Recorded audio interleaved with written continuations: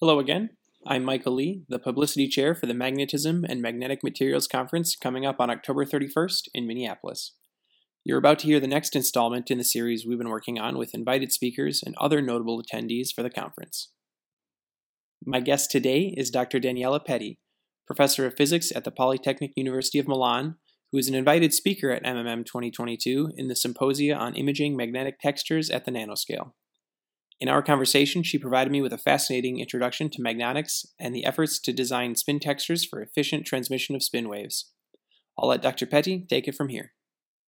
My research in general is related to control the magnetic, static, and dynamic properties of materials by using a technique that is called thermal scanning problithography. That use a heatable tip to, let's say, somehow modify the surface of films. And we apply this technique to different systems. And the main application is so far was magnonic, but also we in general control spin texture, so also domain walls, fermions, and so on. And in the field of magnonics, we have a long collaboration with people from synchrotron, so from the Swiss light source, in particular with the Pollux beamline. These people are able to study spin waves with both, spatial and temporal resolution. So we start our collaboration by making these samples, so controlling the spin texture and making some, prototype device or something like this, or studying new phenomena and measuring this kind of spin waves with them. But now we are also interested in controlling the third dimension of spin, because so far we have only studied, as far as I know, spin waves in 2 dimensions. So since everybody now want to, for a lot of different reasons, to extend the knowledge, also in view of making some more packing of devices and something like this, to move to the third direction, the idea is also to study spin waves in 3 dimensions. And this is more or less this is the topic of my talk, in which I will show you the technique that we are using for doing this temporal and spatial resolution measurement and image of spin wave in 3 dimensions. And the important stuff from the physical point of view is that we see that there are some features that was before was only studied in 2 dimensions. For instance, interference of spin waves that has a very, peculiar behavior in 3 dimensions. And this was not, known before because it was not visible. And so we study this material that is a synthetic antiferromagnet that is a very well-known structure and is useful for a lot of different, applications, but also is very, interesting from the point of view of spin waves. And we see what happens in the whole, three-dimensional sense. So that is more or less a summary. That's big. So could you maybe in like a simple way for me to understand could you describe what some of the theoretical emergent properties would be with a 3-dimensional spin texture that you're using as a magnetic device? Okay. For instance, from some point of view, it is important to point out something that it was really already known. That was, for instance, the localization of spin waves. That was something that was new from, the theoretical study and modeling and so on. So the magnetostatic waves have the localization in the thin films, and this was indeed observed, and we indeed observed the amplitude of the dependency of the spin wave amplitude in 3 dimensions. But from the other point of view, we see that also the interference can have some, let's say, more complicated structure in 3 dimensions. So this structure can be indeed exploited also into one thing about some, let's say, devices in which we want to use, let's say, uh, analog computing, for instance. So if we have, let's say, a figure of interference that has also a different Z dependence, we can exploit this Z dependence to store information, for instance. So it is really a third degree of freedom to have a very complicated structure. So in perspective, it can be, let's say, useful also for this kind of device.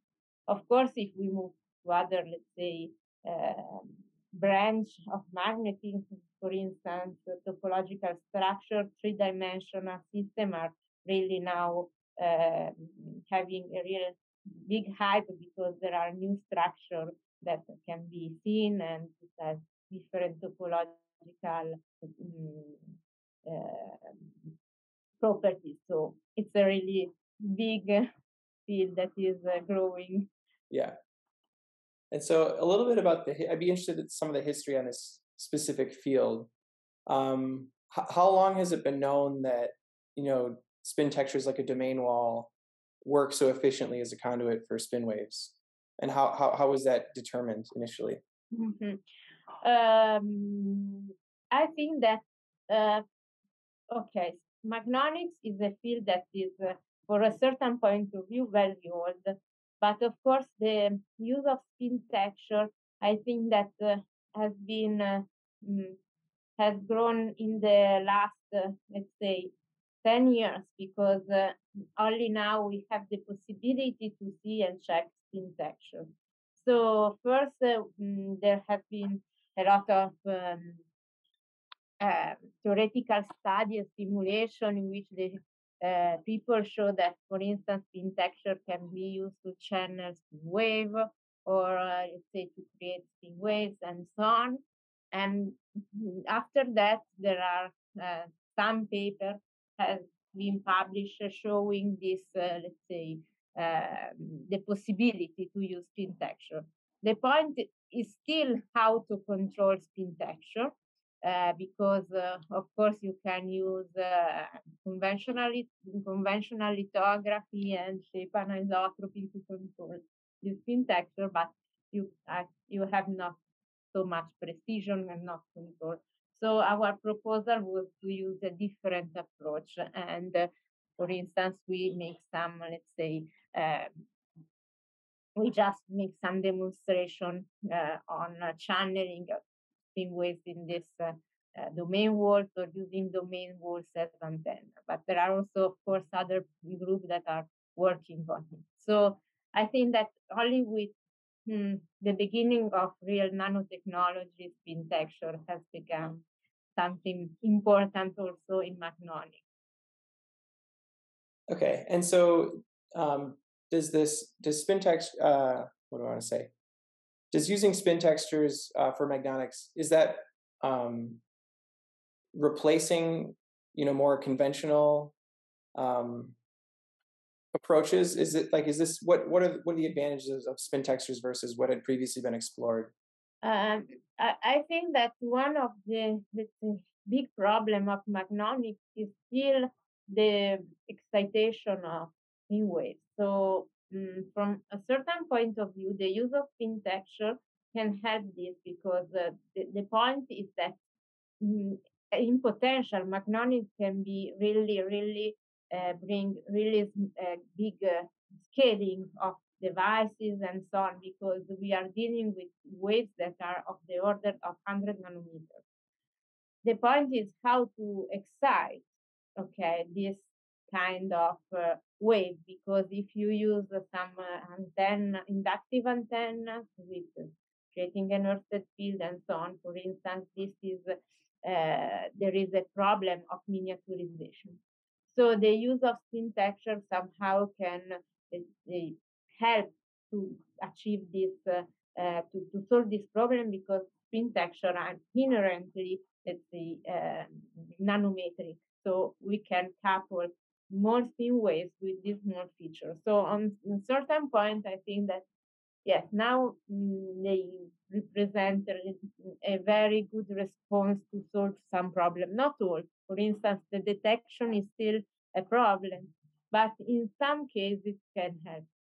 There are other, let's say, there are some material that, for instance, the yttrium garnet, that is the one of the most used materials in magnetics, on which is still complicated to control its spin texture because let's say, it's a material difficult to handle. It changes a lot if its properties if you make lithography and so on.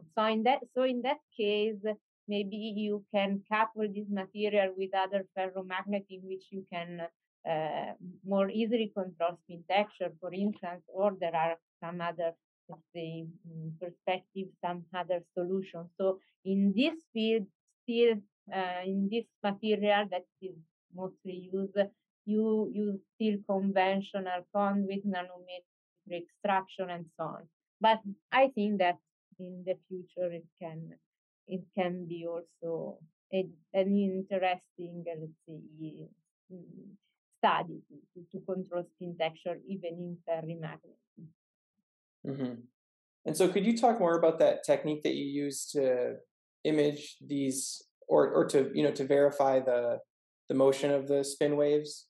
We don't have to Yeah, necessarily the three-dimensional style, but at least, the most basic approach to understanding that. yeah. This technique was, let's say, developed at the Pollux beamline of the SLS let's say, um, and this is the result of a collaboration also from Claire O'Donnelly from Max Planck Institute, and who provide, let's say, the algorithm to reconstruct the three-dimensional behavior of magnetization. So this is the technique is called time resolve soft X-ray laminography, and it is based to acquire with high resolution different projection of the STIXM, so scanning transmission X-ray microscopy image at different, let's say, rotation angle, and then this image that are time dependent because STIXM is a thumb probe way of acquiring dynamical phenomena.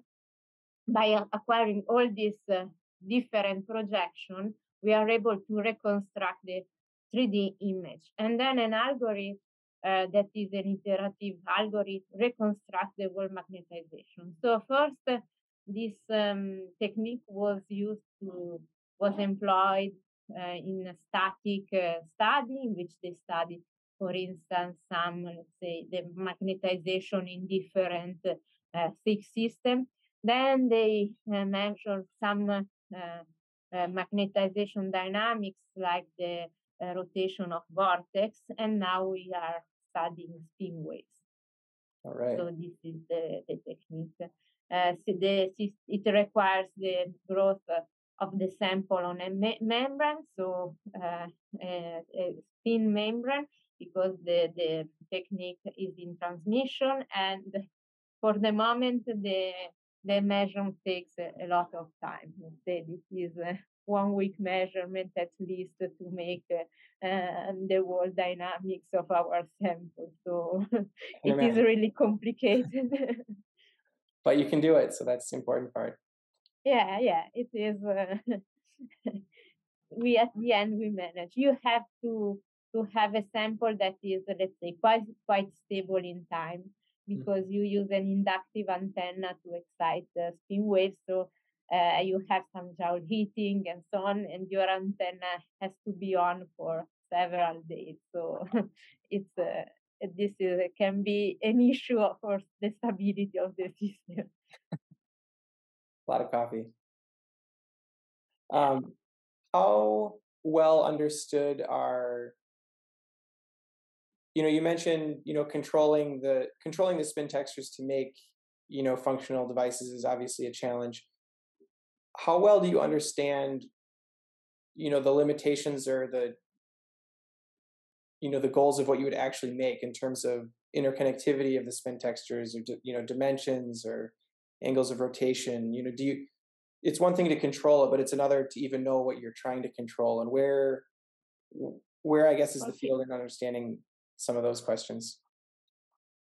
From a certain point of view, the use of, for instance, our technique that is okay. Our technique that is using this thermal scanning probelithography um, involves the knowledge of to control spin texture, both the control of the, say, for a certain point of view, the conductive properties of your sample and the macromagnetic properties. I think that uh, you can, with the actual use of software for the simulation, you can really control very well the, let's say, to to to understand very well the standard, let's say, spin texture configuration uh, in, let's say, magnetic in metallic ferromagnet at least. The use of three dimension, the third dimension, I think, is still a little more tricky because it involves also the stimulation of the 3D, um, let's say, a 3D a software in 3D that is can have has a heavy work for the computational system and so, for a certain point of view, even if there are still, let's say, a lot of different topological texture that are, let's say, discovered let's say, in the normal metallic ferromagnet, the understanding is very good. But if we move to other systems that are more complicated, also if the texture of the spin, the lattice is more complicated, there are still a lot of room for the study. For instance, the idea can be to move to antiferromagnets, and in this case, you discover a completely new world. But also helicoidal magnets, ferrimagnets can have a lot of different textures that are not, let's say, we have not finished to discover yet. So, on a certain point of view, the use of the simulation software that now are working pretty well can help in the understanding. But in some cases, you can also to have an help from the technological point of view. So one of the main things is that how can, if we want to move to the third dimension, how can we control in 3 dimension the system? So this is still a very open question. And also how we can we control antiferromagnets, for instance?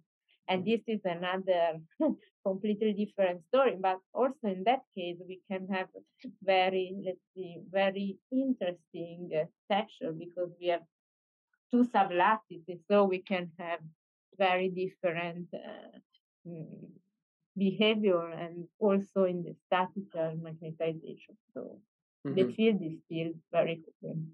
Have you yourself experimented with antiferromagnetic materials in these systems? Or is that on the horizon? I'm moving to use this system. For the moment, we work also on ferrimagnets. So I hope to the next for One the step next closer. MMM, I will present the data. And my plan is in the next month also to move to this system.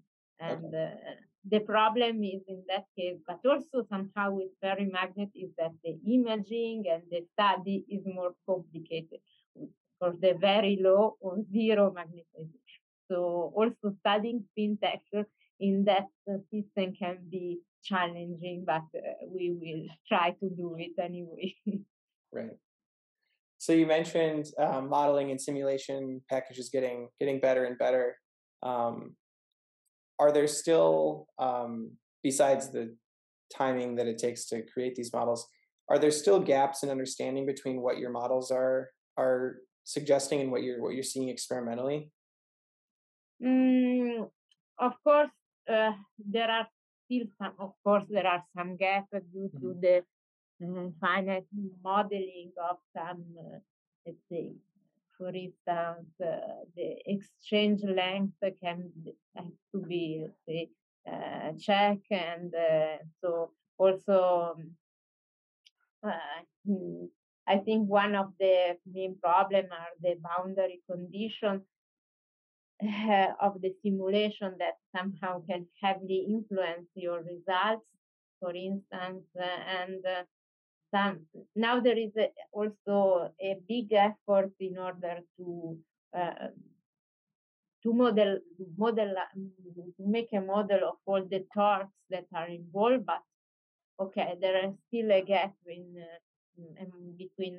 experiment and modeling for sure, at least with the software, commercial software.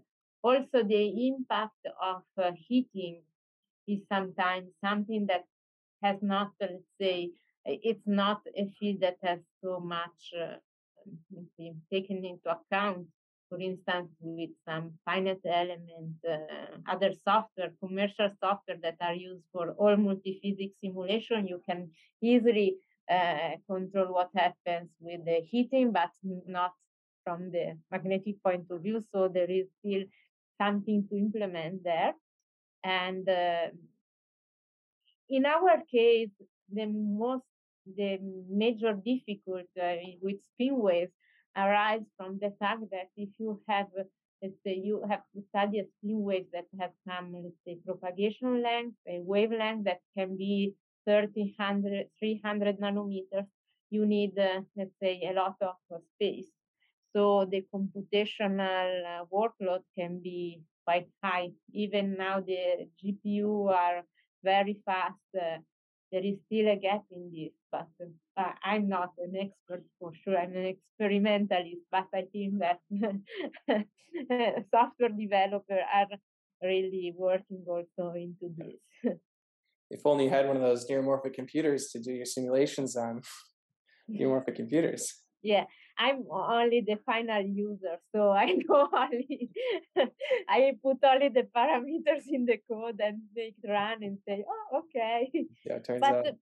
it is really, let's see, sometimes it's really unexpected that simulation can really fit very well with your experimental data, even in systems which are very complicated. For instance, for our work on these three-dimensional spin waves, the system is really complicated because the sample has a lot of different spin texture, vortex, domain walls, and so on. And this domain, these spin waves are really, as a very peculiar spatial profile, are really complicated. But in the end, we were able to make a very good accordance with some simulations. So we are pretty surprised that at the end you are able to, with a good accuracy, to simulate also very complicated systems. There you go. So, is there anything that you think that I should know that maybe I haven't touched on yet? I can make some advertise because I'm also part from the European Magnetism Association. So I let's say I take care of the digital networking of magnetism. So in particular, I organize plenary and early career research seminar online. So if someone wants to apply, Yeah. just write me, and I will happy to let's say to give us a lot, also to people from US and China and Japan to give us a lot to speak about their research, because I think it's important now to make some networking around the world. We are a lot of people, and we sometimes are not aware of what uh, people are doing. Not only in the world but also next to us. So I think it's important to make some networking. Absolutely. We'll be sure to send some people your way. Thank you once again to Dr. Petti for participating in this series, and there will be a link in the description for everyone to learn more about the European Magnetic Association.